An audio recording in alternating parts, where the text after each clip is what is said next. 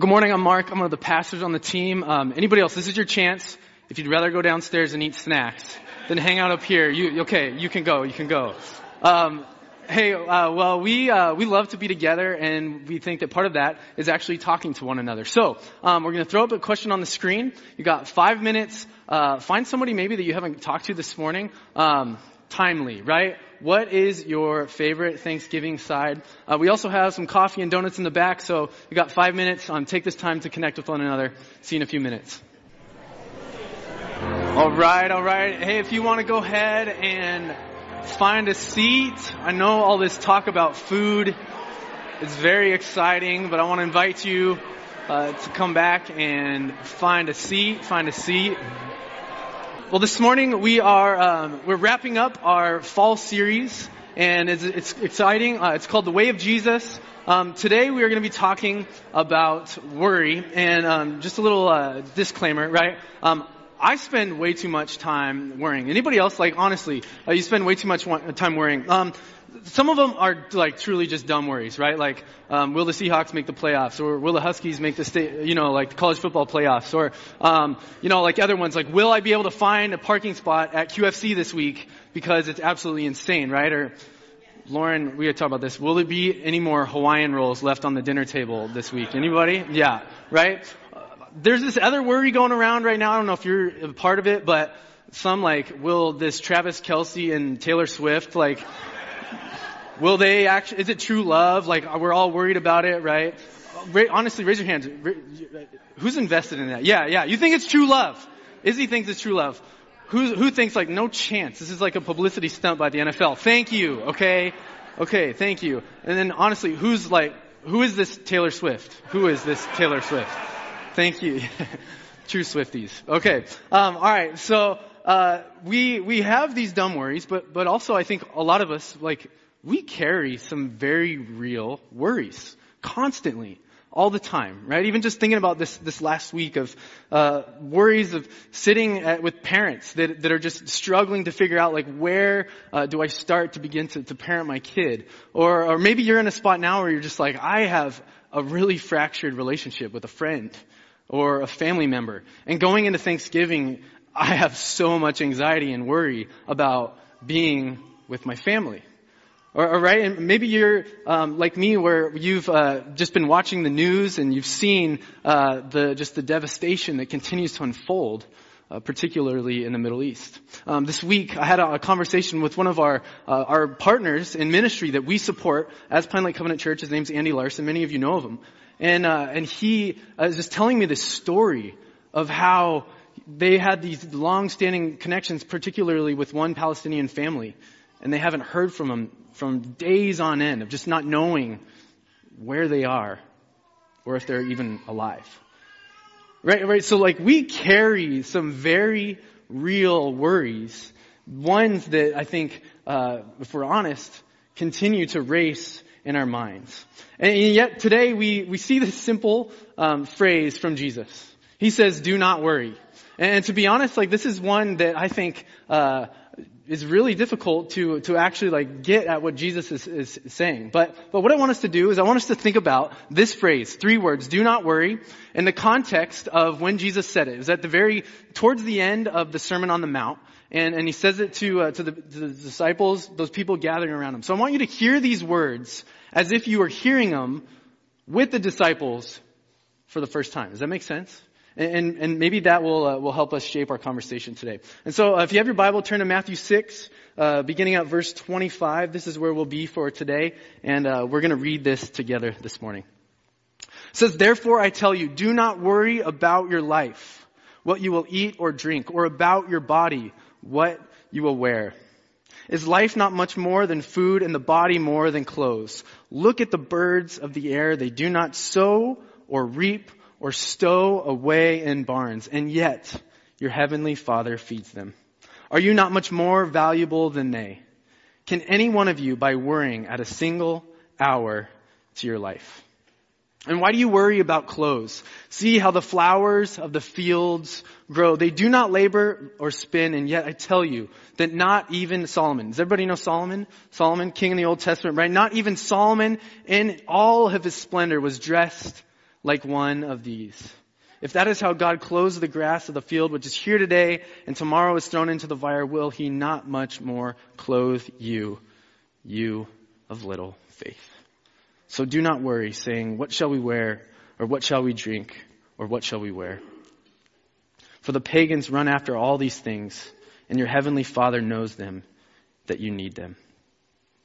But seek first his kingdom and his righteousness, and all these things will be given to you as well. Therefore, do not worry about tomorrow, for tomorrow will worry about itself.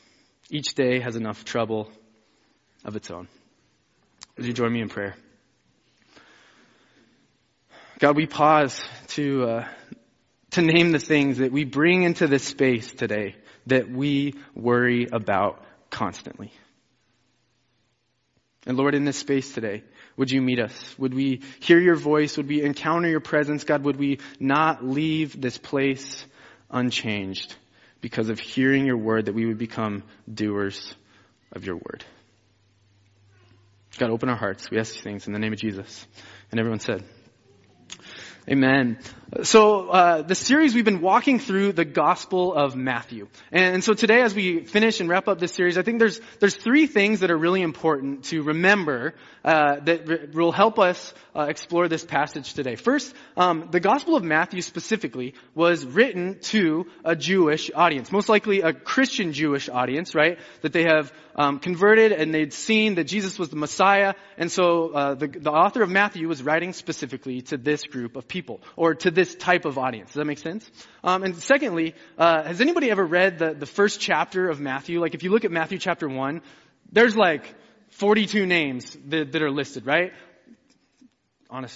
This is honesty hour. Does anybody ever just like skip over those? You're like, oh yeah. What is it happening, right? And so Matthew does that not to bore us, right? Even though it sometimes feels confusing, he's like physically but genealogically connecting Jesus to the royal lineage of David, even going back to Abraham, right? And so again, like he's placing Jesus in real time as a real person that has a real impact, not only on ancient Near East first century world, but on our lives here today and now as we read the living word of God.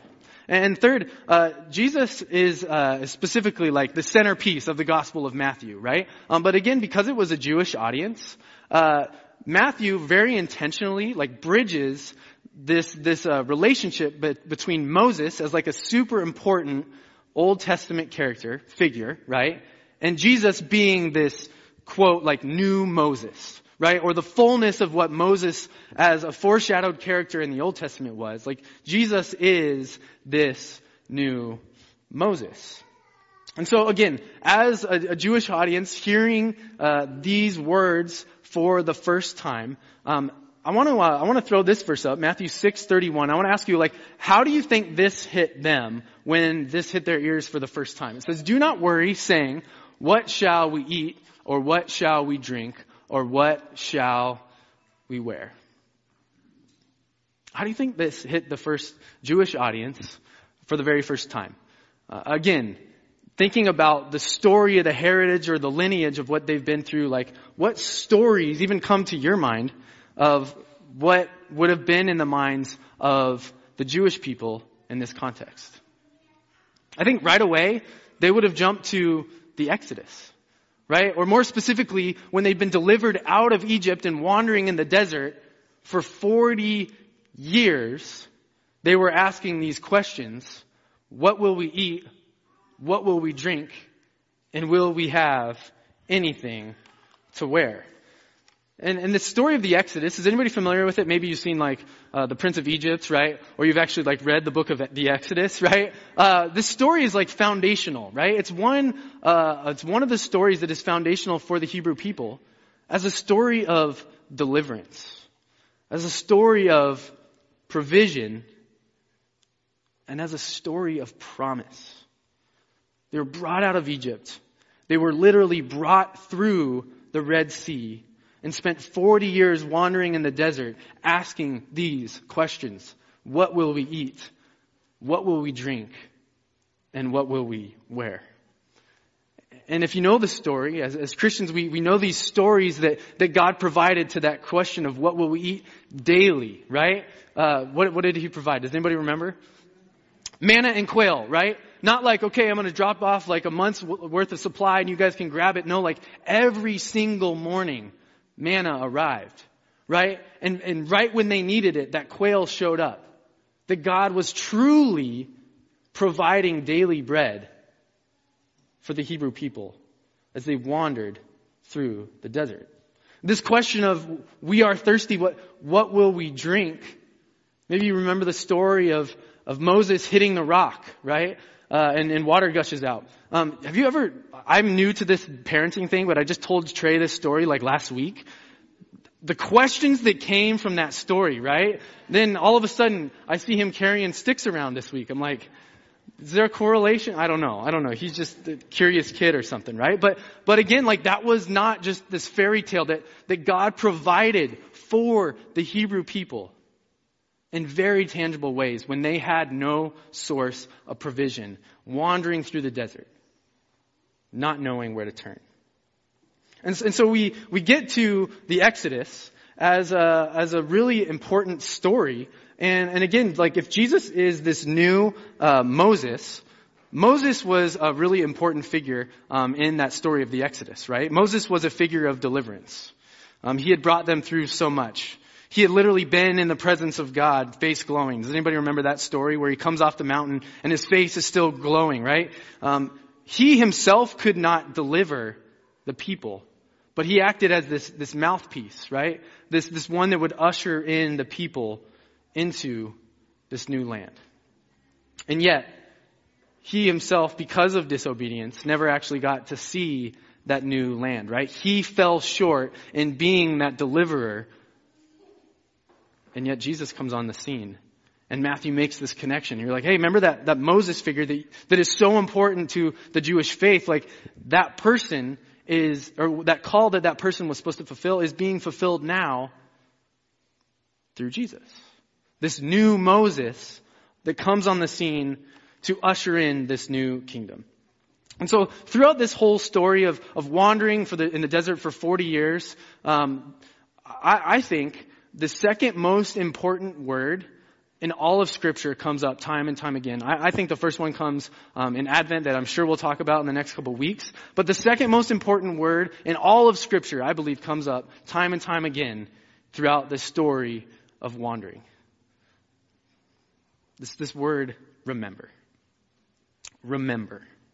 Remember as a command, but more than that, like remember becomes an identity for these people. Like remembering, the act of remembrance becomes like a physical identity of the Jewish people. I don't know if maybe you've been to the Middle East before, or specifically to Israel, or if you've even been walking on a Friday around a Jewish synagogue. Has anybody ever seen the tassels, right? That are most of the time on Jewish men's sleeves, right? Like that was an act of remembrance, a physical manifestation to remember, to cling to the promises of God.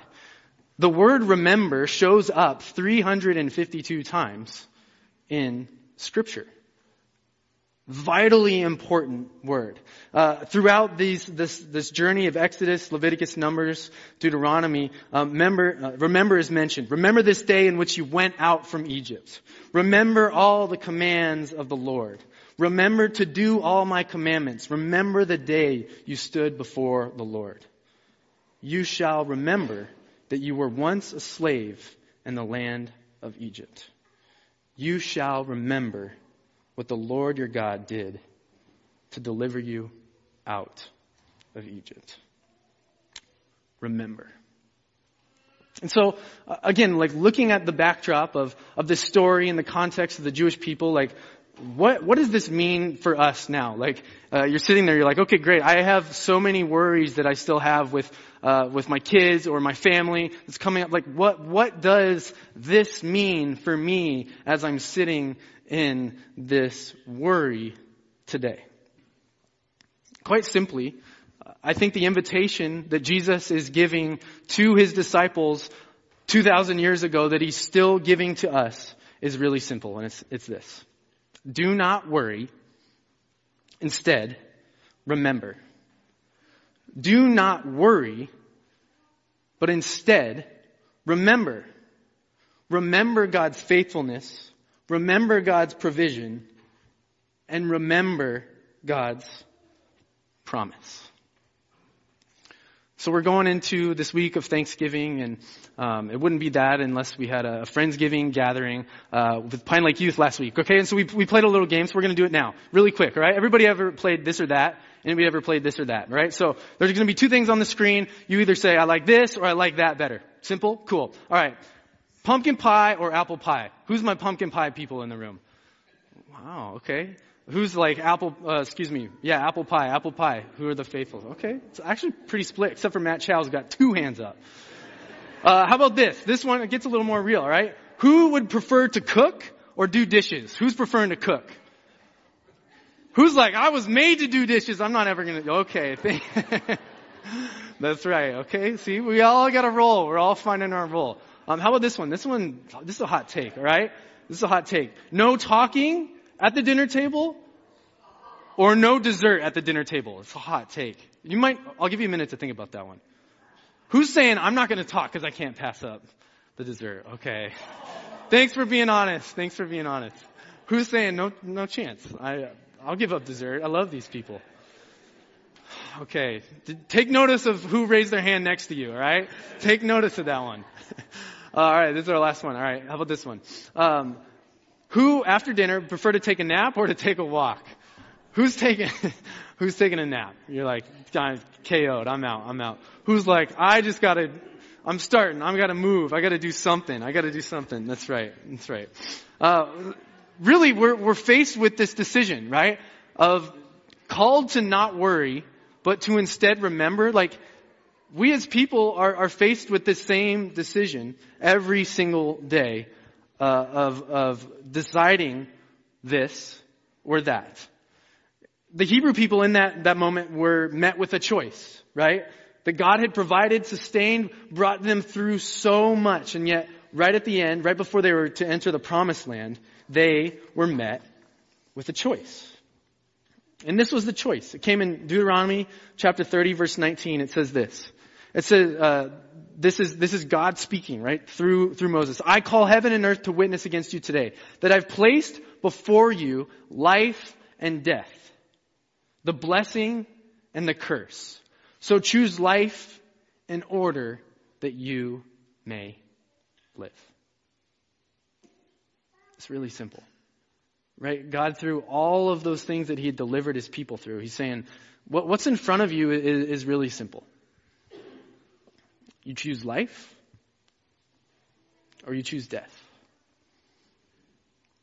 You choose living with me as I go before you and beside you and alongside you. You choose life with me, or you choose your other route, speaking to the Hebrew people, speaking to us, that leads to death.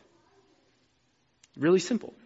Right? We're met with this or that phenomenon constantly, especially as it pertains to our worry. But here's the connection. What it's not. Do not worry, instead remember. What it's not this path of, this is the path of non-worry and this is the path of worry. That's exactly what it's not, right? It's not like God is saying, you choose my path of life and there will be no more worries. You'll only worry if you're on that path over there, right? Like, that is not at all what He's saying. Spoiler alert, right? Like, we all are going to worry.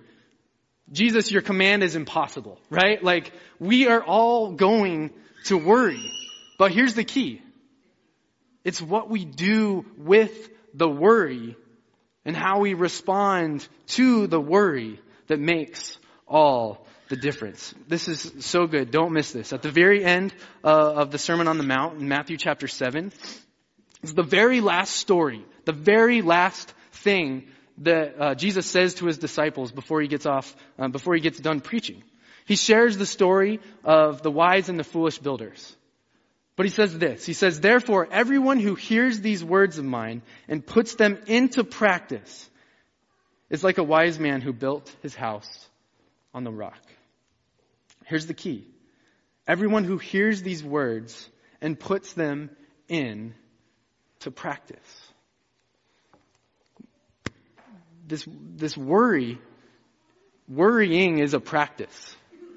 But Jesus is saying, you need to put into place a different type of practice to counteract that worry, to replace it with something else. And quite simply, worrying is getting out in front of God, being concerned about the future, concerned about what might be or what might not happen in the face of worry. Right? We know what that feels like. We all can relate to that feeling of worry, to that thing that is even weighing on our minds, in our heads, as we walk into this space, even today. We are people that will forever and always worry. And yet, the invitation from Jesus is, what do we do with that worry when we're met with it? Be honest, I have two worries. One is funny, but not funny at all. Will my kids ever sleep through the night again? Right? That's where we're at right now at our house. Thought it was supposed to be the 3-month-old, but it's like the almost 3-year-old that's not sleeping right now. So if you see Trey, would you tell him to go to sleep?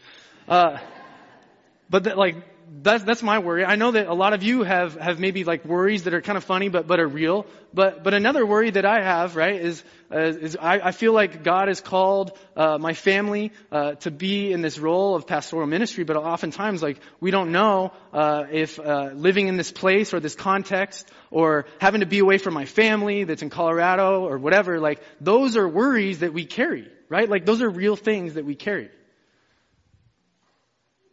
What about for you? What about for you? What worry do you carry about your job, about your employment status, your family, crippling anxiety that you might be dealing with, or depression, right? We all carry worry. As a church, right? We're in a season of uncertainty. As a church, we are carrying a lot of worry. Just naming that. In this place, in this family of families, like, there is a lot of worry in this group. And yet I remind you that this church has had the hand of God on it for the past 40 years. Right? In the 70s, this was a dream of somebody thinking, okay, well, that is, Sammamish didn't even exist, but beyond Issaquah, there's nothing there. No one will ever move there. Who's going to ever live there, right? But someone had an idea in the 80s to let's build a church, right? And then in the 90s, the church started to grow, and in the early 2000s, we built the gym or the Family Life Center. And the way that that's continued to be a missional outpost of so many people coming onto our campus that maybe never know the love of Jesus that continue to be here. And we sit here in November of 2023 with a lot of uncertainty and a lot of worry. And yet, I'm confident of this. Our team is confident of this. Our church is confident of this, that the best things for Pine Lake Covenant Church are yet to come. The best things that God has for us as people, as a church, are still yet to come. If we choose to remember instead of worry. If we choose this path of life instead of destruction. Matthew 6:33 is a verse that shows up in the Sermon on the Mount again. It's one of those like fulcrum hinge points in Jesus' teaching. It's familiar to you. He says, but seek first His kingdom. I made a mistake. I would have bolded this. And His righteousness. And all these things will be given to you as well. Therefore, do not worry about tomorrow, for tomorrow will worry about itself. Each day has enough trouble of its own. So again, quite simply, how do we do this? I don't think it's any coincidence that we're wrapping up this series, and we're wrapping up this season of the series of following Jesus, even though we'll continue to do that forever and always. This week, going into Thanksgiving. And a really powerful verse that I think sets the stage for what Thanksgiving is it comes from Philippians 4. It says, "Rejoice in the Lord always. I will say it again, rejoice. Let your gentleness be evident to all. The Lord is near. Do not be anxious about anything, but in every situation, by prayer and petition, with thanksgiving, let your requests be made known to God. And the peace of God, which transcends all understanding, will guard your hearts and your minds in Christ Jesus. Did you catch that? With thanksgiving is at the very center of creating this counter narrative of worry. And so quite simply, gratitude is the antidote of worry. Well, that's biblical, right? Like that is a biblical concept. It sounds probably good on some motivational speaker too, but that's biblical, right? Like gratitude is the antidote to worry. It's something that as people we can cling to know that when worry comes in our minds and in our hearts, the gratitude is where Jesus calls us to turn first, to name those things first. And so quite simply, I just want to give us just time now to respond to that. As students on Tuesday, we did that as well. Pastor Becca had this awesome idea. We just had like really simple leaves. And instead of like, hey kids, what are you thankful for? Right? Throwing them up there, which we did that. Our question was, where did you see God's faithfulness in your life this year? Right? And so we have a whole stack of leaves of all kinds of things that our students wrote. And so really that's my invitation for us today. To end on that. Naming the things, naming the areas of life where we're just overflowed with gratitude. Because truly that is the invitation that comes from Christ. I love our team that led us in worship today. It was amazing. Thank you, Kim. But she led us in a song, right, that was about a firm foundation. There was no promise that the rains wouldn't come and the storm wouldn't come, right? Again, that was part of it. But when our foundation is in the right place on Christ, worrying has no spot at our table. Would you join me in prayer? God, we pause and recognize the ways in which we carry worry. We carry very tangible worries constantly. And Lord, in just this very simple expression, when we clench our hands so tightly to worry, God, may we be reminded that you are inviting us to open our hands, to release those worries to you. And in turn, remember your faithfulness that has sustained us and that will continue to go before us. God, would you meet each person in this room today in our worries? God, would you meet us as a church in this season of worry? Lord, that you would be our rock, that you would be our foundation,